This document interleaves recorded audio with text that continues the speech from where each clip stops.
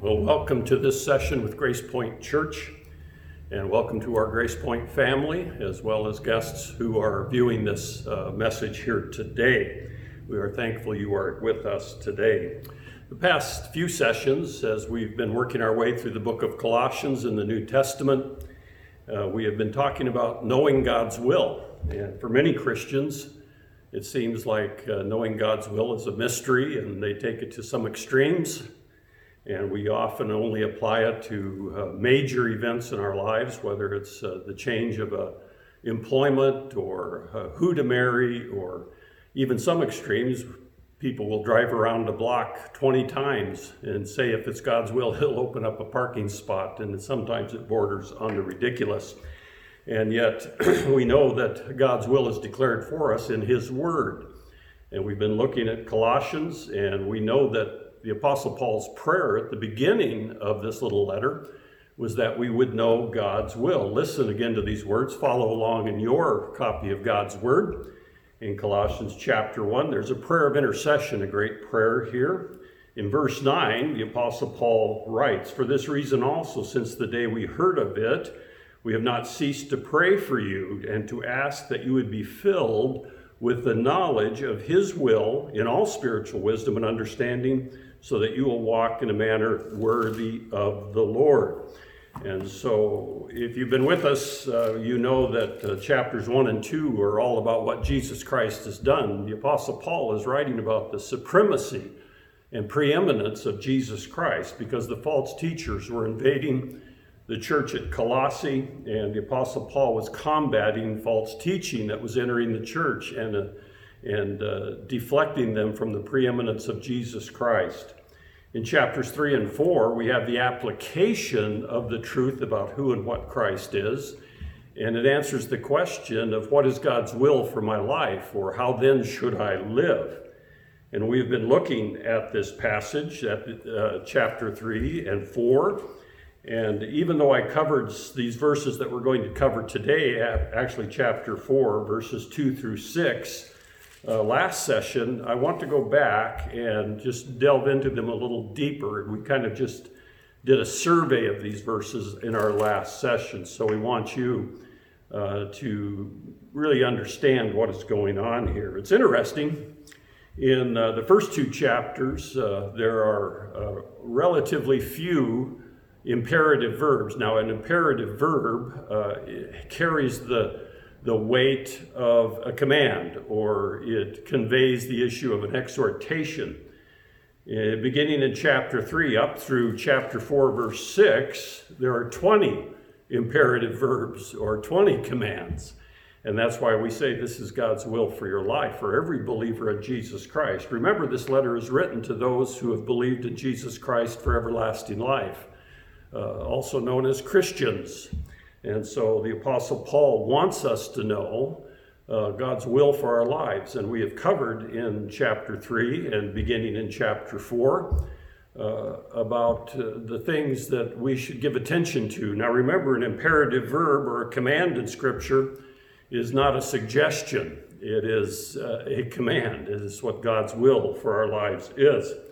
And so what Christ has done and what Christians should do in chapters 3 and 4. And so we come to this chapter 4. And remember, in our last session, we talked about different relationships, especially family relationships.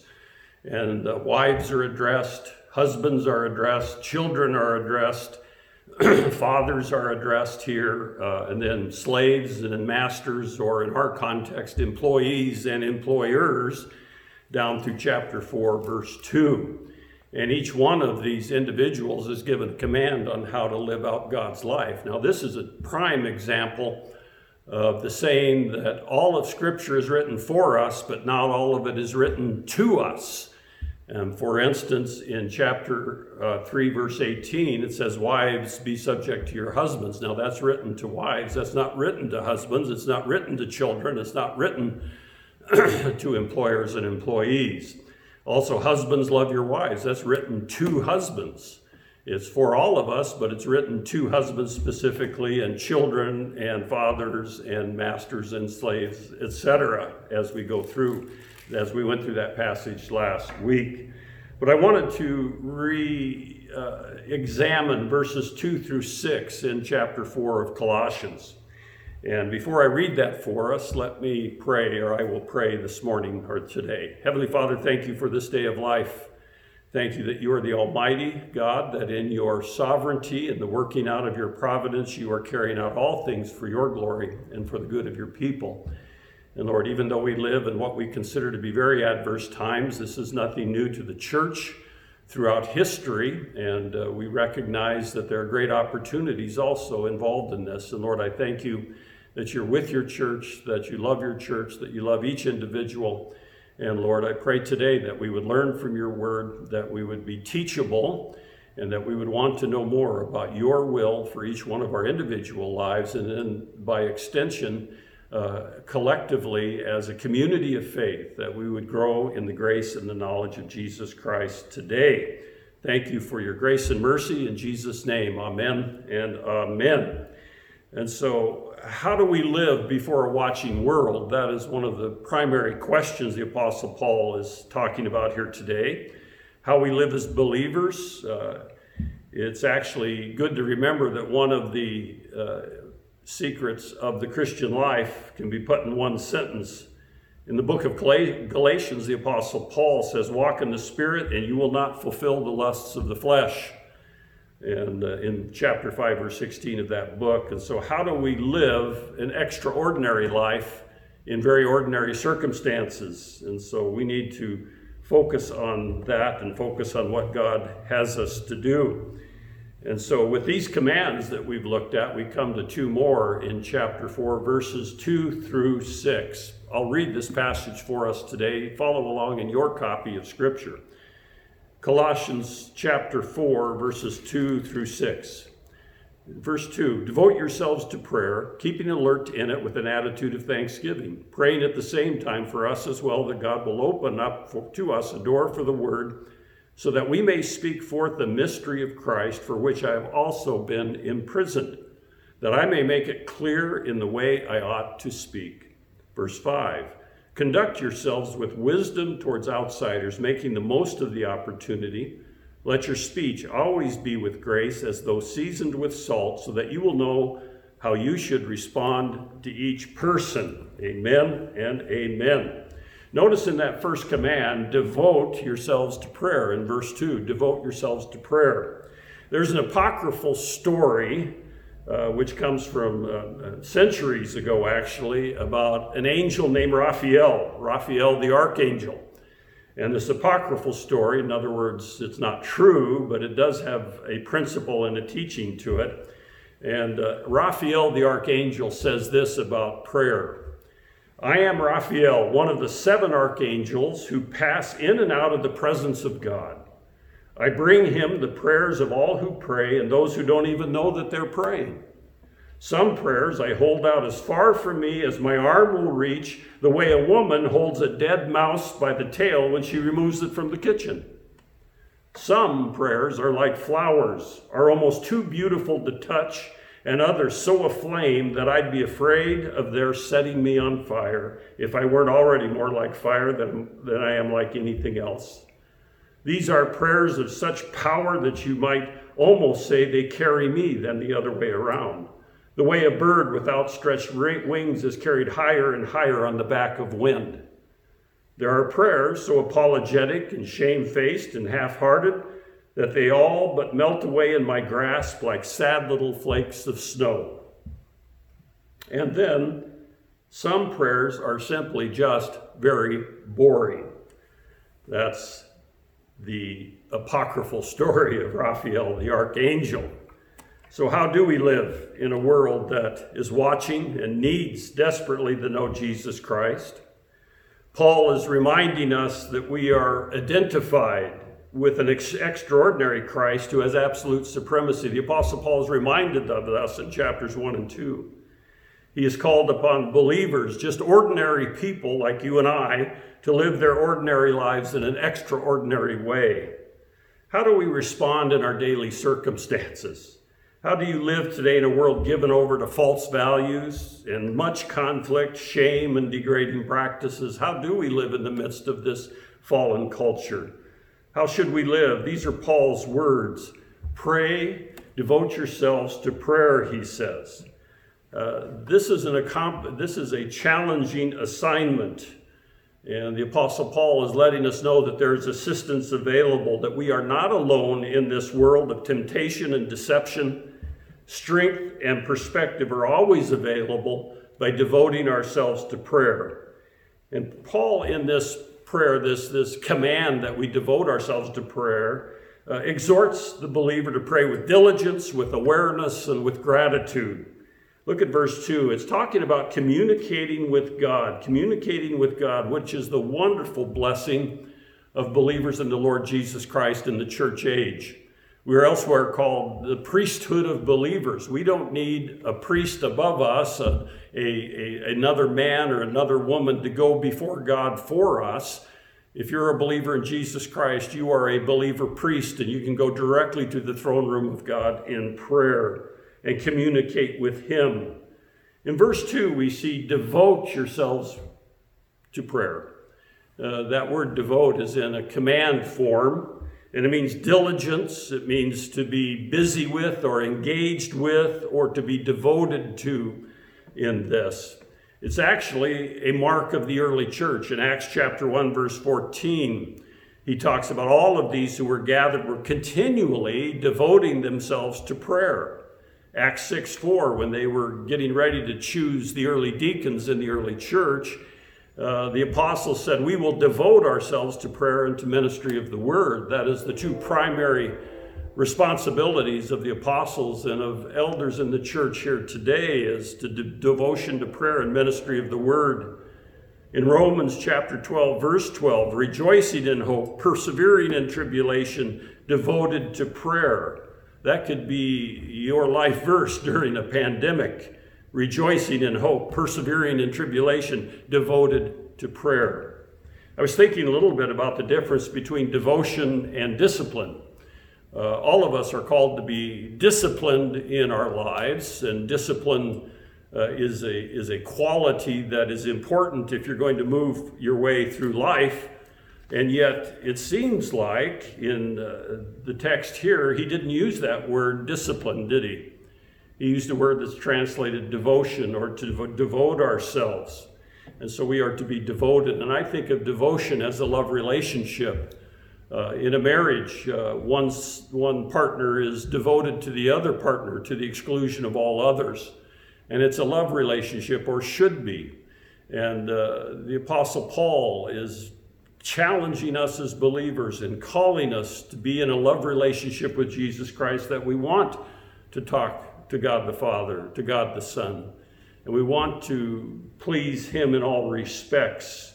And so devotion is a critical component. That way it takes away the, well, I have to go pray. I have to do this. That kind of Christian living is dutiful, and it's not necessarily springs out of a life of devotion. In this verse, in verse 2, it says, devoting yourselves to prayer. And then secondly, this idea of awareness, keeping alert in it. It's the idea of awareness. There's alertness in prayer. And that word means to be watchful, keep your eyes open in a metaphorical sense, in the sense that we need to be aware of what's going on around us in our lives personally, as well as in the lives of those we're praying for, and to be aware, not only devoted to the idea of communicating with our God, but alert in and watchful in what is going on around us. The third thing is gratitude. Notice in verse 2 at the end, be alert in it with an attitude of thanksgiving. Thanksgiving is a preventative to a bitter spirit, to a demanding spirit. When we are thankful for what God has done and what he is doing in our lives and what he will do in our lives, we can be devoted and alert, and then thankfulness should mark our prayers. And Paul requests that not only this, he goes on to expand in verses 3 and 4, not only communication, vertical communication with God, but now a horizontal conversations with others. We have the privilege of communicating with God anytime we want. And we can read his word about his will for our lives, but then there's this aspect of this horizontal relationship to have conversation with other people. And the Apostle Paul is requesting that believers pray for him. Look at verse 3. He says, praying at the same time for us as well. Of course, Paul was accompanied by Timothy and Epaphras. And in the closing paragraphs of this book, of this letter, we're going to see a number of other fellow ministers that were working with the Apostle Paul, praying at the same time for us as well, that God will open for us a door for the word so that we may speak forth the mystery of Christ, for which I have also been imprisoned. So he prays for three things, wants us to pray for three things here. Prayer for open doors for the word. In other words, for opportunities, for a sensitivity to those around us who need to hear the good news of Jesus Christ. And then prayer for proclamation of the mystery of Christ. In other words, that we would not only see the open door, the relationship, the opportunity to share Christ with somebody, but that we would proclaim the mystery of Christ. Now, what's this mystery thing all about? Well, in Colossians, the Apostle Paul has used this word, I think, 3 different times or 4 different times. But the mystery of Christ is the revelation. A mystery is not a scary thing, but it was previously unknown truth. In the Old Testament, they didn't know exactly, they couldn't see the mystery of the church because it was not revealed to them back in Israel's day. But now it has been revealed, and so this mystery, Paul says in chapter 1, verses 26 and 27, the mystery which has been hidden from the past ages and generations has now been manifested to his saints. Remember, believers are addressed as saints, those set apart under the holiness of God. Verse 27 of chapter 1, to whom God willed to make known what are the riches of the glory of his mystery among the Gentiles, and here's the identity of the mystery, which is Christ in you, the hope of glory. Christ in you, the hope of glory.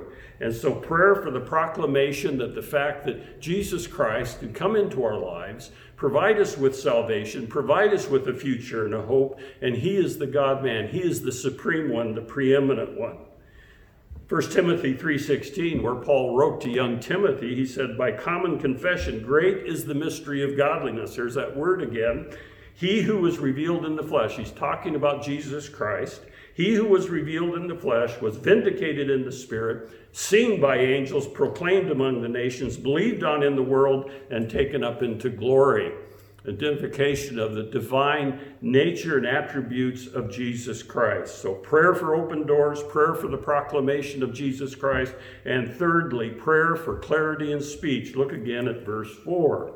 Look again at verse 4. That I may be able to that I may make it clear the way I ought to speak. Remember, Paul said he's imprisoned. In other words, he is imprisoned for the cause of Christ, and he's literally imprisoned in Rome, some 1,000 miles to the west of Colossae.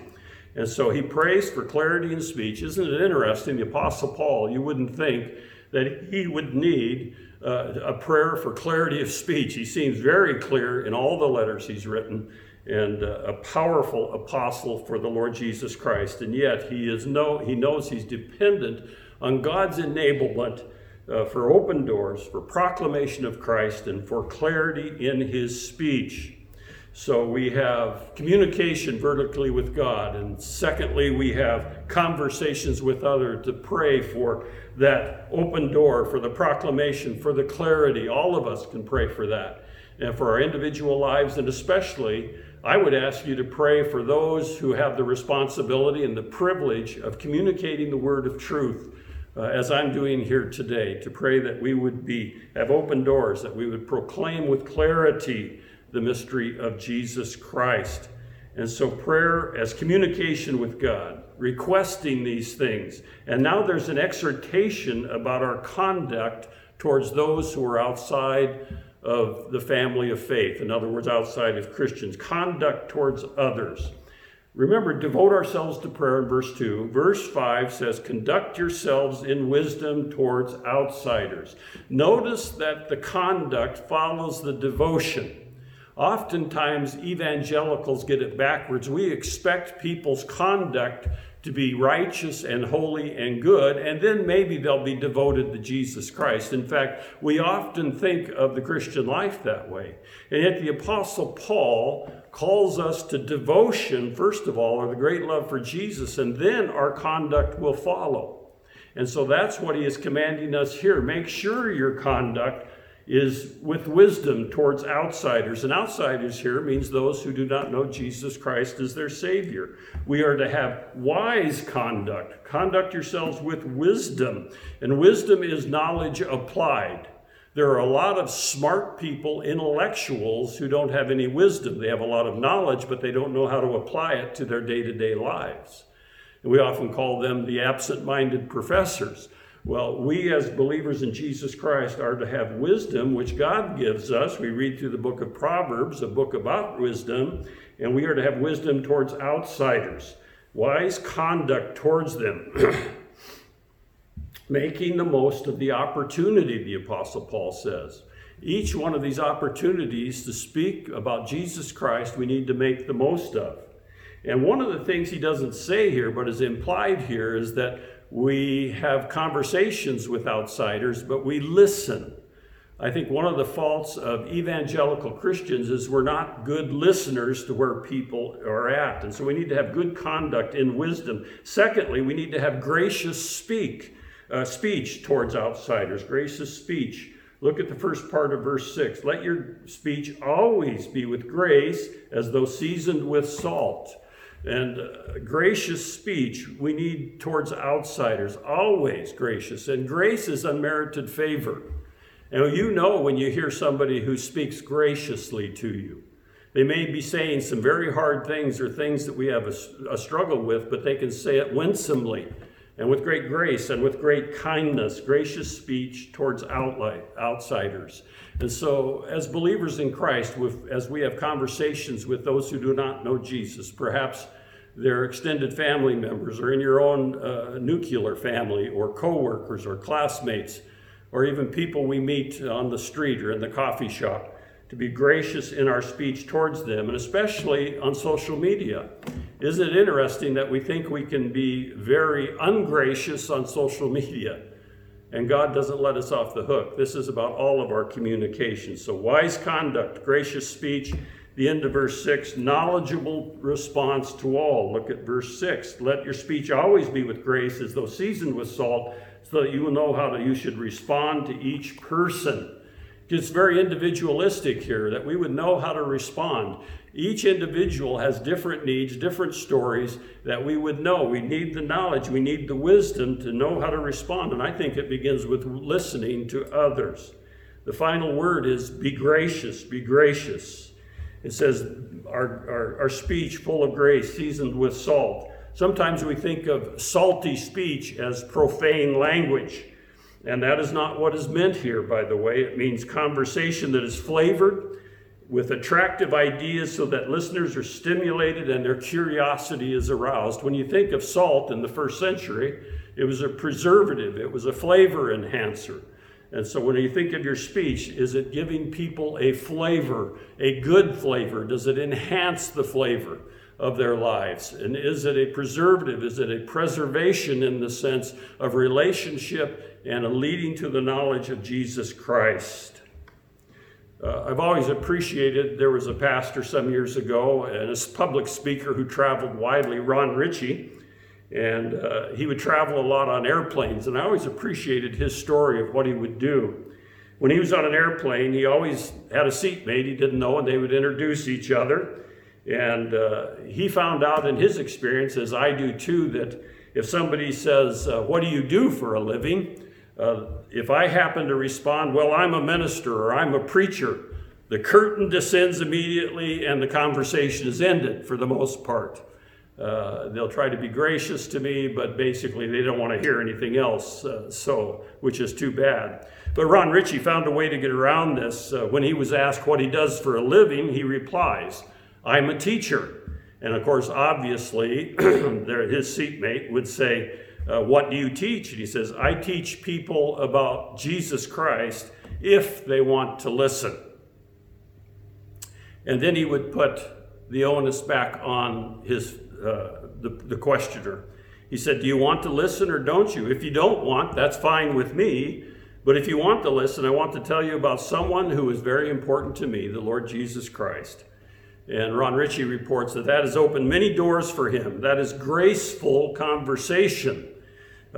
Talking with, like it's seasoned with salt.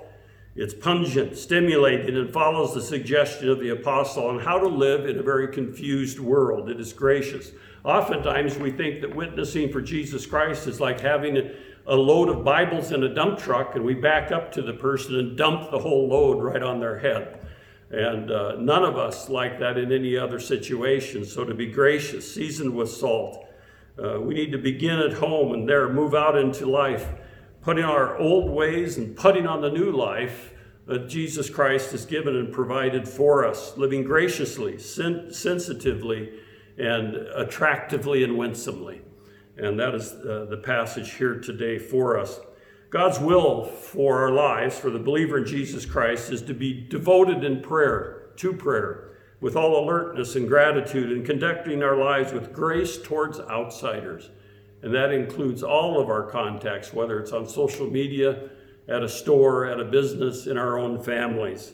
The truth about spirituality, which many people misunderstand, is that it's obedience in the ordinary, by the ordinary means. Genuine spiritual living is not for a favored few, as the false teachers were telling the church at Colossae, and as people tell us today. It's about service to Christ, who has supremacy. It is about loving him, being devoted to him. So does a supreme Lord Jesus Christ use only special people? Of course not. The truth about spirituality and service is that they're both open to ordinary people like you and like me. The earliest Christian converts, some early Christian converts to Christianity in Africa, were earnest and devoted and regular in their prayer times to the Lord Jesus Christ.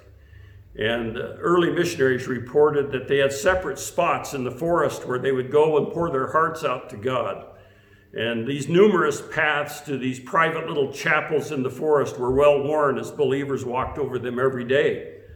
When anyone began to lag in their prayer time and forget to go out there, it was soon apparent to others. Before long, those that failed to pray would be gently reminded, brother, the grass grows on your path. The grass grows on your path. So brother or sister in Christ, is the grass growing on your path? Or are you devoted to prayer, conducting your life out of the love for the Lord Jesus Christ today? As a benediction this morning, I want to give you a benediction out of the book of Hebrews. It's not normally thought of as a benediction. Remember, a benediction is not wishful thinking or just a tradition or a habit that we do, but it is really a blessing to you for the days ahead. Hebrews chapter 4, verses 14 through 16. Listen as I send you out with this benediction. Therefore, since we have a great high priest who has passed through the heavens, Jesus, the Son of God, let us hold fast our confession. For we do not have a high priest who cannot sympathize with our weaknesses, but one who has been tempted in all things as we are, yet without sin. Therefore, let us draw near with confidence to the throne of grace, so that we may receive mercy and find grace to help in time of need. Amen and amen. Go in God's grace and mercy.